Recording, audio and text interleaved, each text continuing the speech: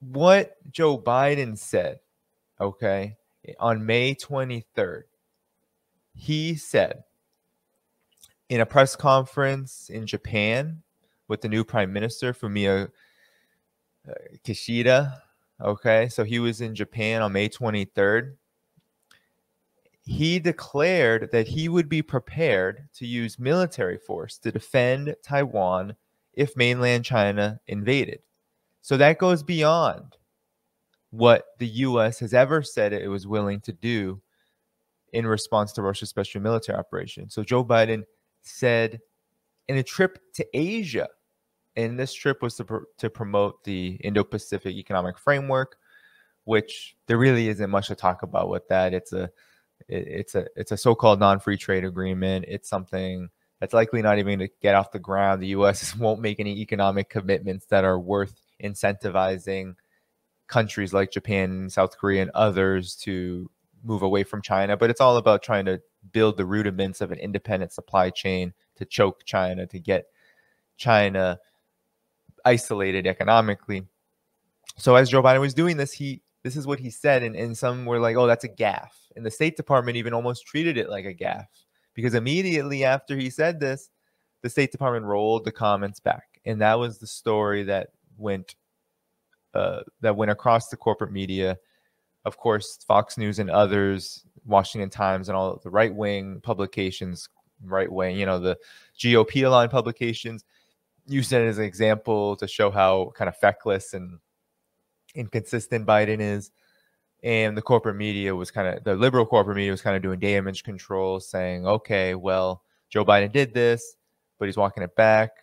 But some were even saying that we should believe him, right? The New York Times said we should believe him. The Wall Street Journal said we should believe him, that this is a possibility. So that recently happened on May 23rd, okay? And immediately Joe Biden, State Department, walked it back. But there's something that you all should know about Joe Biden and how he's been talking about Taiwan. This isn't the first time that Joe Biden has said that the United States has a military commitment to Taiwan, and if China invades, then the United States would have to take concrete military action. He's done it 2 times before. So 3, and this is all within the last 12 months. So 2 times before he's done this, similar thing happened. The White House, State Department, they walk it back. But nonetheless, he keeps doing it. And so it lends, I think, a lot of credibility to the idea that we should be believing Joe Biden when he says this. And now, I want to pull up just a quick article that I think makes a really good case for why this is not just dangerous, but also based on fabrication. So the fabrication is that China is somehow going to invade Taiwan in order to reunify Taiwan with China. And just a quick bit of facts that you should know: China and Taiwan both consider themselves China, and the One China policy states that Taiwan is actually part of China, and that was established to begin in 1972 with the joint communique during the Nixon delegation to China, which led to the normalization of relations. So the One China policy is the policy here that Biden is violating. And Taiwan now, for so many years, especially it really heightened during the Trump era, has been talked about as almost a separate entity, dare I say a separate state. And this has been very problematic. And Joe Biden's comments only reinforce this very problematic turn. And that turn has also domestically taken form politically with the Democratic Progressive Party, I think it's called. The ruling party in Taiwan is a separatist party. It goes against the status quo, which is the Republic of China that was formed after the revolution when the nationalists fled. They established a kind of bourgeois, quote unquote, dictatorship in Taiwan, but they considered themselves part of China, just the rightful government of China, right? They didn't consider themselves separate. And that was actually one thing that Mao and Chiang Kai-shek could agree upon. It was that China's integrity as one civilization, as one country, should be respected. Now, almost everything else they couldn't agree upon economically and politically, but those things they could.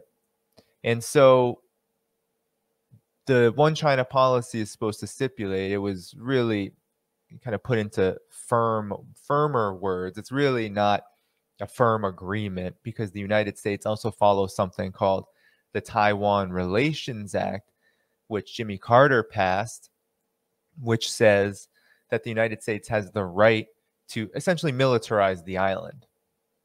So the United States has been sending, and I'm going to pull up something later, has been sending just billions upon billions upon billions in military weapons to Taiwan, right? It's an annual kind of expenditure that continues onward. Taiwan receives all sorts of weapons, a lot of them old weapons, but nonetheless, Taiwan is highly militarized, right? So the U.S. has a deep presence in Taiwan, which is very troubling. And this dates back all the way in 1949, 1950, when the U.S. tried to use Taiwan as a launching pad, essentially, for its Cold War with China. The United States panicked after the 1949 revolution because they had been trying to politically maneuver in China during the Second World War and even directly afterward to come up with some kind of provisional government that would not allow the communists to take power, even though that was inevitable, and the United States knew that. But they tried to prop up and give the nationalists, the KMT, political room to rule. Right, supported them heavily in the war against Japan, and eventually the Americans abandoned Chiang Kai-shek because it was a losing cause, and the Communist Party of China was the People's Liberation Army was moving toward victory, right, in establishing the new democracy that Mao talked about. So Taiwan was then used as a launching pad, and immediately the U.S. sailed ships through the Taiwan Strait and threatened China with nuclear war. So we can thank Daniel Ellsberg for actually dumping the documents recently. I think that was within the last year and a half, violating the Espionage Act and dumping the documents that said actually the United States threatened China with nuclear war over the issue of Taiwan. So this is a long historical trend, right? That's all about trying to weaken and divide and denigrate and hopefully and ultimately, in the eyes of the imperialists, the U.S. imperialists, overthrow the People's Republic of China. And Taiwan has always been at the center of that. And that is only intensified now that there's a separatist government there, a really compliant government there, a local administration that is driving things. So I want to pull up this article because I think it makes some good points about why this is a ridiculous notion to believe that the United States, that China is going to invade Taiwan. And so it was written in the South China Morning Post by a gentleman, Wang Xiangwei. And I'm not going to read the whole thing because a lot of the points I just made are kind of repeated in it. So, but he talks about how the U.S. president's remarks on Taiwan only serve to raise suspicions that Washington is moving towards scrapping its policy of strategic ambiguity. That just means that the United States says it follows and adheres to the one China policy, but also says that Taiwan, that it has the right to arm Taiwan and to kind of be politically involved. So there's a strategic ambiguity there. There's not one policy that the U.S. follows. Basically, it means the U.S. is very inconsistent, to be kind about it. So it's hard to overstate the implication of his so-called blunders. He should know better than goading China into a military confrontation neither side wants. Neither side wants, he says. So I'm going to go to what he's talking about. So he talks about strategic ambiguity. So He talks about the Taiwan Relations Act, which commits the U.S. to providing weapons and other support for the island if Beijing invades, quote unquote. So I want to go to the point where he talks about the arguments. So among Washington's policy wonks, there have been rising calls in recent years for the U.S. to scrap this policy and instead state clearly that it would intervene militarily to defend Taiwan in the event of an invasion. The argument being that the might of the U.S. military will deter China because China is on the eve of invading. That's the kind of logic here. So there have been rising concerns about Beijing's assertive stance on territorial issues such as Taiwan and the South China Sea. Such arguments serve no purpose other than inflaming tensions. Beijing has already accused Washington of hollowing out the One China principle by increasing official exchanges and military interactions with Taiwan, which the U.S. tried to avoid in the past on top of selling arms to the self-ruled island. Given the deepening mistrust between China and the U.S., Biden's latest remarks on Taiwan will surely enhance suspicions, yada, yada, yada. So he asks a bunch of questions, but then he goes to the false equivalencies. So this is good because this is talking about why it's ridiculous to talk about Taiwan like Ukraine.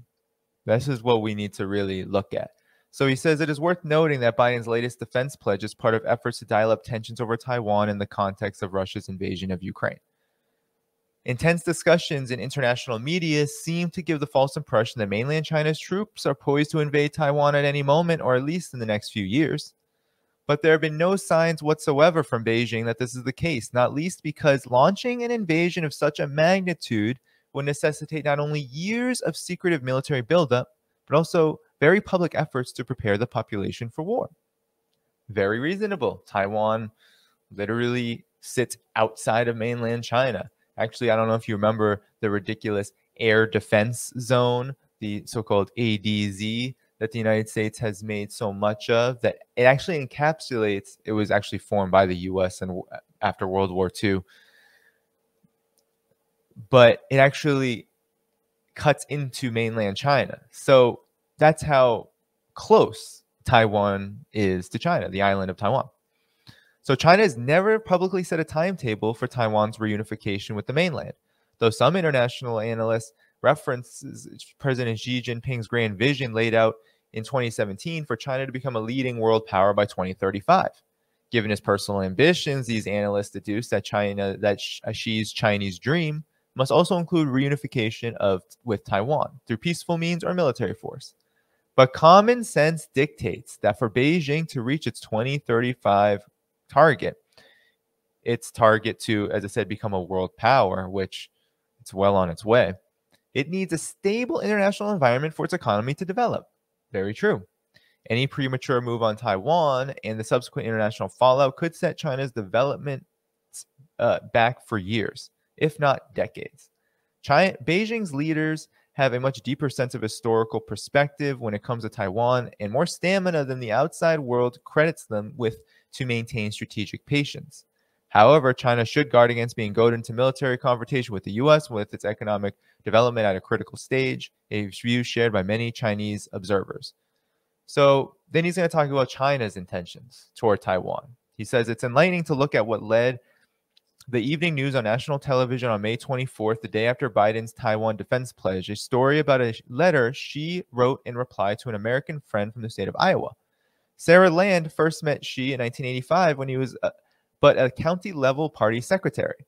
He visited her home in the city of Muscatine, which he returned to as a guest in 2012 when he was vice president. In his letter, Xi said that the Chinese and Americans are both great peoples, adding that their friendship is not only a valuable asset, but an important foundation for the development of bilateral relations. China's angry response to Biden's latest pledge on Taiwan did not even warrant a mention that night on Chinese state television premier evening news program, widely considered the most blah, blah, blah, blah, blah. So, anyway, this has some kind of back and forth things, but China's angry. I think it's reasonable to understand why China is angry that Biden would say such a thing. But as this author said, Xi Jinping has taken a strategic orientation that cooperation with the United States first. And I think the point is very good that economic development would be hindered. Look at what happened with Russia. I mean, Russia's, we talk a lot about the ruble. A lot of people are talking a lot about the ruble kind of skyrocketing in value, and that's great. And Russia has restructured a lot to be able to withstand the onslaught. But there is no doubt that this crisis has led to problems for Russia economically, right? That the seizing of assets, that kind of behavior by the United States and by Europe has had a direct economic impact, and it will affect development, and it will affect GDP growth. It will affect Russia's capacity to grow. So China wants to avoid all of that, first of all. And as the author said, China has not laid out any specifics, right? We knew, we were suspicious about, but we knew that Russia had been making overtures to the United States and the West saying, we are not happy about what's happening with the NATO encroachment, with the way that Ukraine is being interfered upon and its threat to our national security interests. You must talk to us or there will be consequences. That was said many, many, many times. China has never said any such thing about Taiwan other than if something were to happen, China would, of course, do what is necessary. But I think what ends up happening with Taiwan is just like all questions when it comes to China. China is always scapegoated as the principal problem rather than the United States and rather than the aggressors, the imperialists who are interfering in the affairs of Taiwan. They have no. Why is the U.S. arming and funding and militarizing Taiwan? It has absolutely no other purpose than to provoke China. But yet we always hear China being talked about in relation to Taiwan as the aggressor, right? So it's this constant mismatching. It's this constant projecting that goes on and on and on to make us believe that China is really the one at fault here.